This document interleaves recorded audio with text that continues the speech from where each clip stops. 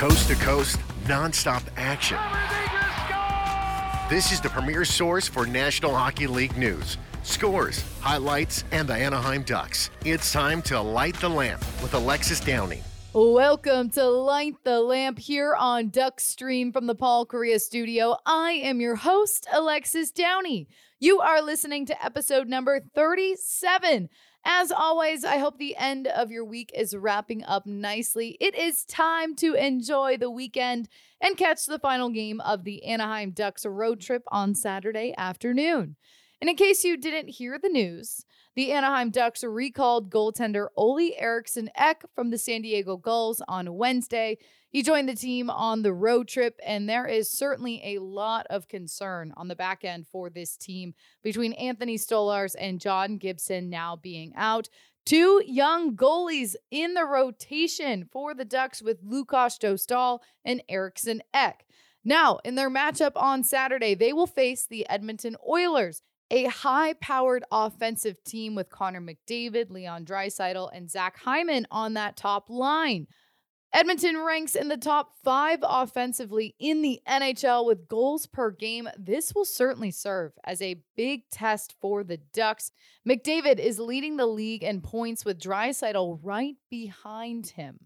But let's move along to go coast to coast today to hear some of the best goal calls from around the NHL, taking a look back to the small slate of games on Wednesday night. The Ottawa Senators and Montreal Canadiens facing off, a 3-2 win for the Senators, helping Ottawa stay on a hot streak. 2 power play goals in the second were the difference maker for this game, but Montreal did attempt a comeback in the third. It just was not enough. Alex DeBrincat assisted on all 3 of the goals on the night for the Senators, and Brady Tkachuk had the third goal for Ottawa coming on the power play. Hear the call from Dean Brown. Puck is tipped across. DeBrincat again sends it in. Batherson tries to drop it back for DeBrincat. Gets a shot away. Scores! DeBrincat beats them 3-0 Ottawa. Somebody deflect this out in front, Dean. DeBrincat so determined to get the puck to the net. We'll wait for the official call. This might go to Brady Tkachuk here. He is all smiles as he celebrates Ottawa's third goal and second on the power play. This heated power play continues. My heavens. 17 power play goals in the last 10 games and 2 periods. DeBrincat wheels and fires. And if Brady got it, this was just an extension of his stick somehow, redirecting this one. Oh, yeah, I think he got it, Dean. I think he just changed direction of this completely. Nice job by Ottawa. Again, around the horn in the zone. Ottawa determined to get the puck towards the net. DeBrincat missed on one chance, gets it back, and looks like Brady just elevated the puck over the blocker side of Montembeault. 3-0 Ottawa leads. The Minnesota Wild and Detroit Red Wings faced off also on Wednesday, with Minnesota closing out the game in dominant fashion, 4-1 at XL Energy Center. This was Minnesota's 3rd straight win as of late. But the big storyline from this game was Ryan Reeves' physicality. He had a big hit on Filip Hronek early in the game. It was a bit controversial. There was no call on the play, but Hronek was clearly shaken up. But there was, like I said, no call on the play. It was just a hard, clean hit. For Minnesota, Frederick Gaudreau netted 2 goals in this one, with the first coming on the power play right from the middle. Joe O'Donnell has the call for Minnesota. Aerial pass along, Gaudreau a shot. He scores! Freddie Gaudreau! Ripped one underneath the crossbar. It's a power play goal, and late in the first, the Wild have a 1-0 lead. It was a competitive game between the Vancouver Canucks and Calgary Flames. A hot start from the Canucks, but ultimately this one took a shootout to decide the ending. The Canucks getting the win. Calgary is now on a 4-game skid, a bit surprising. Andrei Kuzmenko would have the only goal in the shootout for the Canucks, and it was an absolute snipe past Jacob Markstrom. Listen to the call from Brendan Batchelor on how Spencer Martin closed it out in the net for Vancouver. Here's Backlund. He needs to score for the Flames. To the right circle in the Vancouver zone. Now into the slot. Deeks to the backhand. He missed the net, and the Canucks win. Spencer Martin stops all 3 Calgary shooters in the shootout. And the Canucks take it on the road tonight in Calgary. The final score, 4-3. In this episode today, we are going to take a wider look at the National Hockey League as a whole. And to do so, who better than Greg Wyshynski? He spoke with us on how sports writing has evolved throughout his career, as well as some of the big storylines in the NHL right now. Find out more in this next segment. Joining Light the Lamp now is senior NHL writer at ESPN, Greg Wyshynski. Great to have you join us today, Greg. How are you doing? I'm good. It's a pleasure to be here. Shout out from the right coast, not the correct coast, but the right coast. Oh, this coast might be a little bit warmer right now. I don't know, man. I was looking for I was looking for a little bit of travel coming up, and I was looking at the temperatures in LA, and that's like 60s. That's about right. Then I was looking at the temperatures in Vegas because we were thinking about maybe going there. Mm-hmm. My God, it's like the desert is a cruel place in December, man. It's like in the 40s in Vegas. So I'd much rather be in Anaheim or LA than down there, I think. Well, let's talk a little bit about some of your background for anyone that's listening and might not know your work as well or have followed you for a bit, but going back, where did you grow up and how did you get into hockey?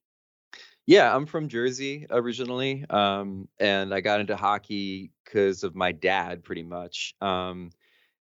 I was born into a family that was a Mets, Jets, and Nets fan family. He was a Ranger fan when he was a kid. Then he became an Islander fan when they existed in the 70s. And then he was like a huge fan through the dynasty years. And our wood paneled basement had a bunch of Islanders memorabilia in it. And then when I was born, it was in the first couple of years, the Devils being in Jersey. And so I was obviously attracted to the local team, and my dad gave up his Islanders fandom to become a Devils fan, so we could bond over it. And my fandom was very much not playing hockey. Like I didn't grow up playing it. I didn't have friends that played it. If I played it at all, it was probably running around in the street, not even on skates. My fandom is from being a fan, going to the Meadowlands, sitting in the cheap seats, feeling like every night was life or death when you played the Rangers, because the next day at school you were either going to have a very good day or a very bad day because there were so many Ranger fans in your town. It was that experience that made me love hockey, and then I was lucky enough to carve out a career in journalism and ended up writing about it. And you've certainly had quite a long career so far in hockey, too, and in journalism. Now, I know you went to the University of Maryland. I am also a Big Ten alumni, except I went to Michigan State. But I have been to Maryland's campus, and I actually loved my time there. I spent a whole summer there, and I love Maryland. I feel like it's a great school. Maryland was awesome because Maryland was the place for people like me who wanted to live away from home, but like within driving distance of home. So a lot of my friends ended up going to Rutgers. That's big for me. That you might as well just live in your parents' basement then. Maryland was a good 3.5 hour clip, 4 hour trip back to Jersey. And so it felt like being away, and living on campus was awesome. It's where I started doing radio on campus. It's where I first started to do writing on campus. And, it's funny. I actually went to school for public relations. Okay. It was part of the journalism school there. And it's not anymore. Now it's in communications. But I always, the minute I got there, I'm like, I want to be in journalism. And they're like, do you want to make money? I'm like, yeah. They're like, be in public relations. So I'm like, all right, I'll do that.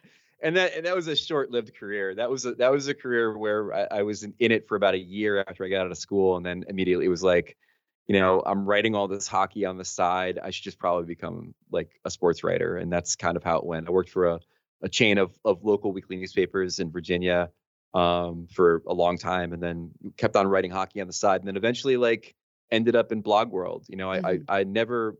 People always ask me about getting into the industry, and I never pretend that I didn't come up at the right time. It was a time where blogging was first starting. It was booming. I was good at it.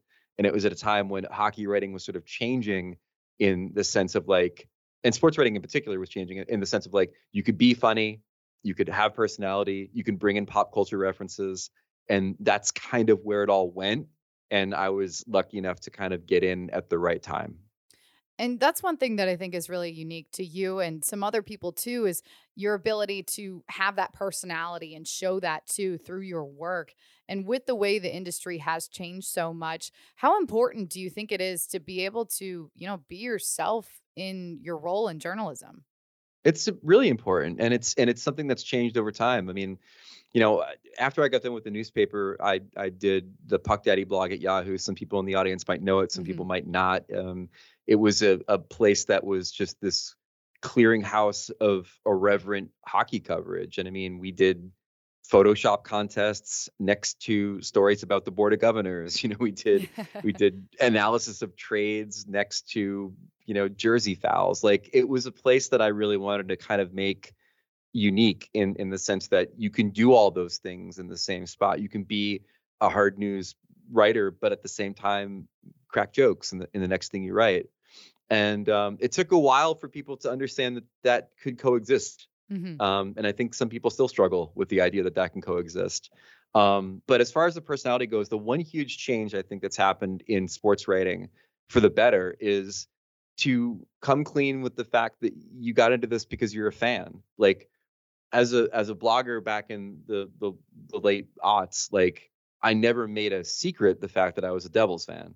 And so the Flyers fans and the Rangers fans reading my stuff knew where I was coming from, as did the Devil fans. If I was super critical about something the Devils did, they know that came from a point of me being a fan. And what's changed over time is I think it's become safe for people to be honest about their allegiances. I think of my friend Mina Kimes on ESPN. She's like one of the preeminent football analysts that we have, who also happens to be a Seattle Seahawks mega fan and is not shy about it. And I think it's great that we can be honest about our allegiances and not pretend that A, we don't have them, and B, they aren't informing the opinions that we have sometimes.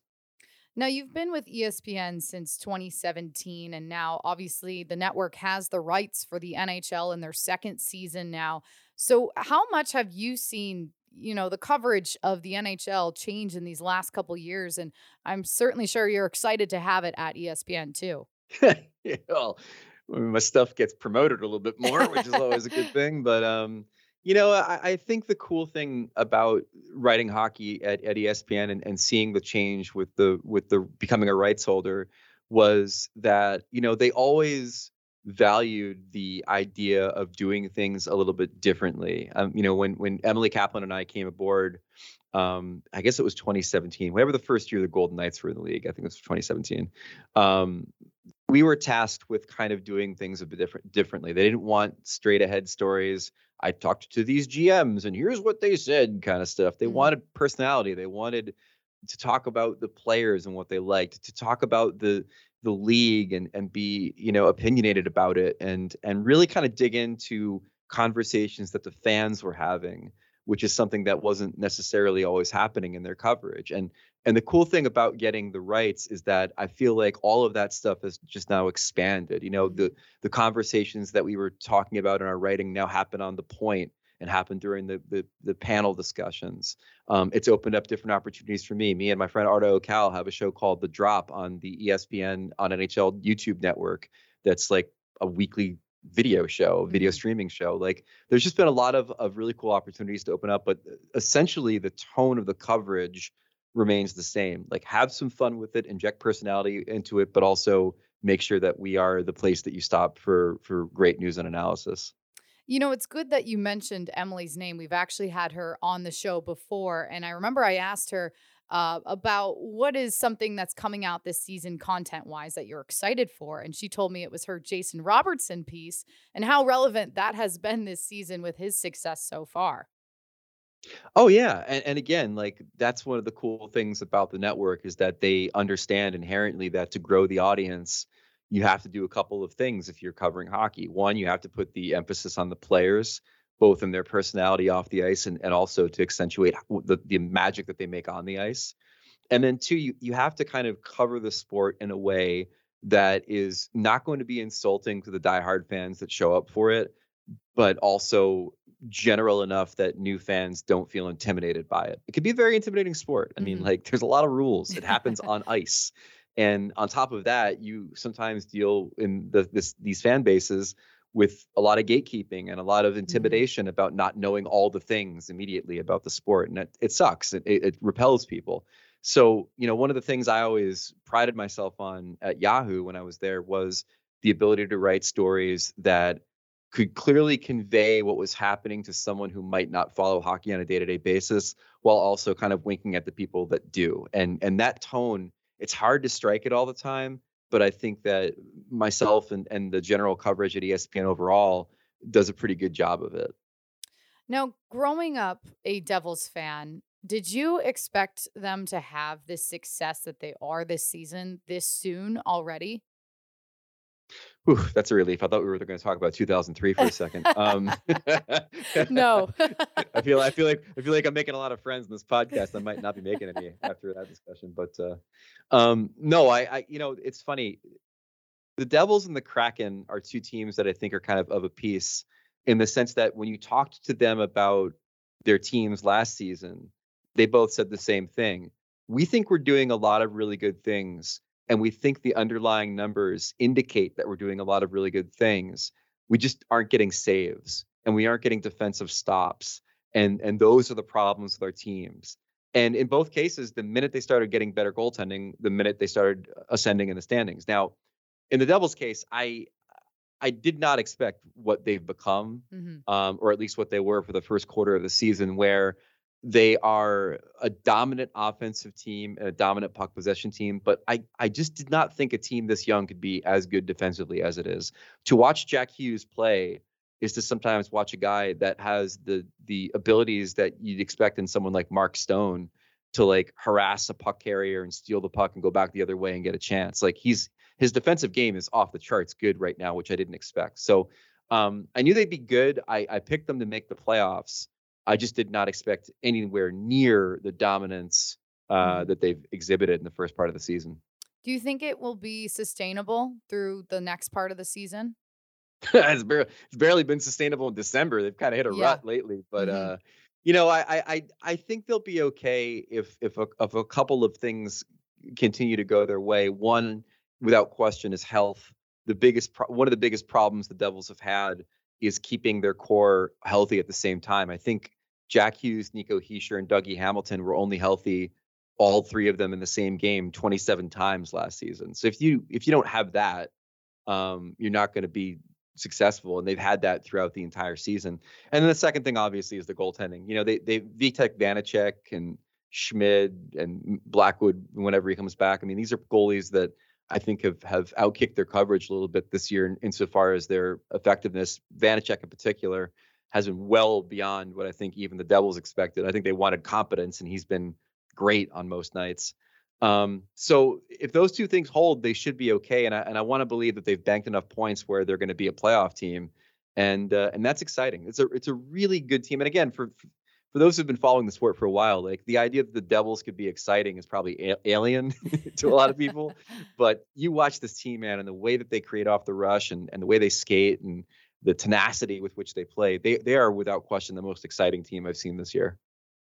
Well, I would be remiss if I didn't mention Alex Ovechkin and how he made history netting his 800th career goal this week. I mean, I had a feeling he would continue to climb on that record list. But do you think he can reach Wayne Gretzky's record at the top? So I actually covered Ovechkin when he was a rookie. I was in DC. I was working for a newspaper. I found ways to get to cover the Capitals as often as I could because I was such a hockey guy. And so I was there when he came up and got to see this force of nature that he was when he was a rookie and as a young player and putting up incredible goal totals. And I didn't think that we'd see this. I didn't think we'd see this because sometimes you see goal scorers decline after a certain age. What I didn't anticipate is that decline sometimes is tied to their ability to skate.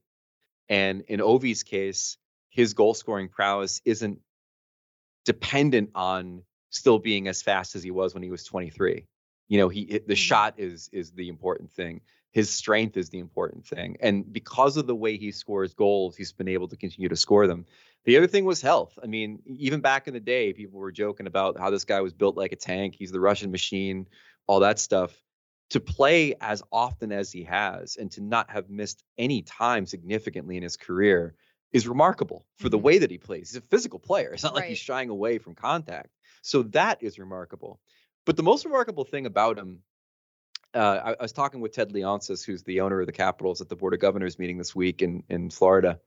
And he was talking about how, as great as it'll be to see Ovechkin break Gretzky's record, and I think he will break it, the real unbreakable record might be that Ovechkin has scored all these goals with the same franchise. And it's such a unique thing when you think about how many players that you think will never leave their teams, Gretzky included, Taves and Kane, like all these guys that you thought would never leave their teams eventually do because their teams end up stinking or they want to change the scenery or whatever.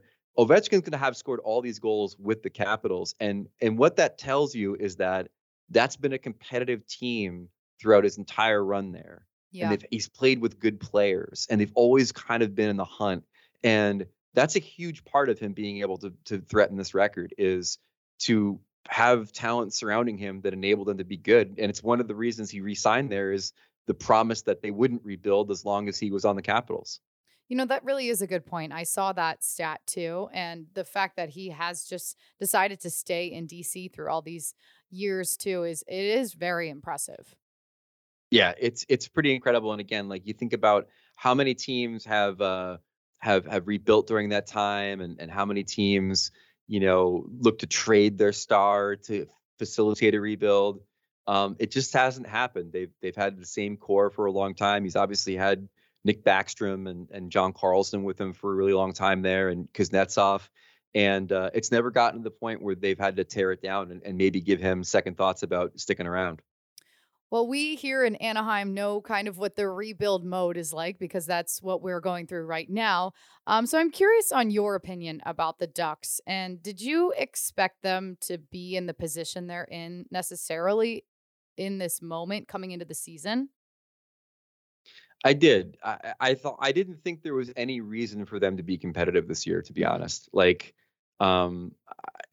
I feel like this is a team that's still a year or two away from really contending, and that's fine. I mean, Zegras is 21. McTavish is still extraordinarily young. Terry's still in his mid-20s. Like, and obviously Drysdale. Like, all these players are so young that there's plenty of time for them to develop. And of course, the draft being what it is this year, extraordinarily top heavy, some, potentially franchise altering players at the top in Bedard and Fantilli. Like, it's not a season where they should be good. It's a season where they should be kind of bad. And also a season where I think, Pat Verbeek can really evaluate what this roster is and what's in front of him, and then, adjust accordingly in the off season. So I know some people thought that they were going to be maybe a little bit better than they are. But I think being as middling as they've been is good for the franchise in the long run. Although maybe you'd like to see a little bit more growth defensively from some of these younger players. Mm-hmm. Yeah, and like I mentioned, we do have quite a bit of a bright future because of how young the team is right now. So that's something to look forward to here in Anaheim. But one more thing that I want to touch on too, I know that you have a hand in the betting content at ESPN too, an area that is really starting to boom over the last year, maybe 2 years now. But how do you think that that's going to impact the NHL in the future?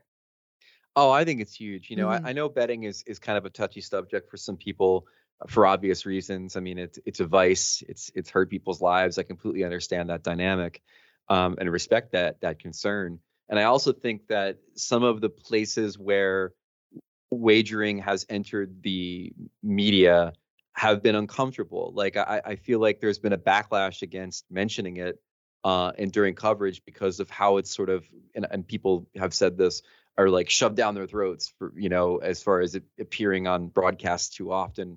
And I think that's problematic. I think that's a problem with the broadcast, to be honest with you. Like, there's ways to integrate it into your coverage that informs the public and uses it to teach about the games and talk about the games. And I feel like it's been a kind of a clunky transition. But as a way to expand hockey's reach, I have been a vocal advocate for how sports wagering could do that. I think that the excitement that it brings. I think the scope of what you could wager on in a hockey game. I mean, there was a time when the only things people thought you could bet on hockey were money lines, puck lines, and over-unders. And now the idea that you can place a bet on Alex Ovechkin scoring a goal, or place a bet on, how many shots Trevor Zegras will have in a game, like it's expanded the scope of people's interest in the game.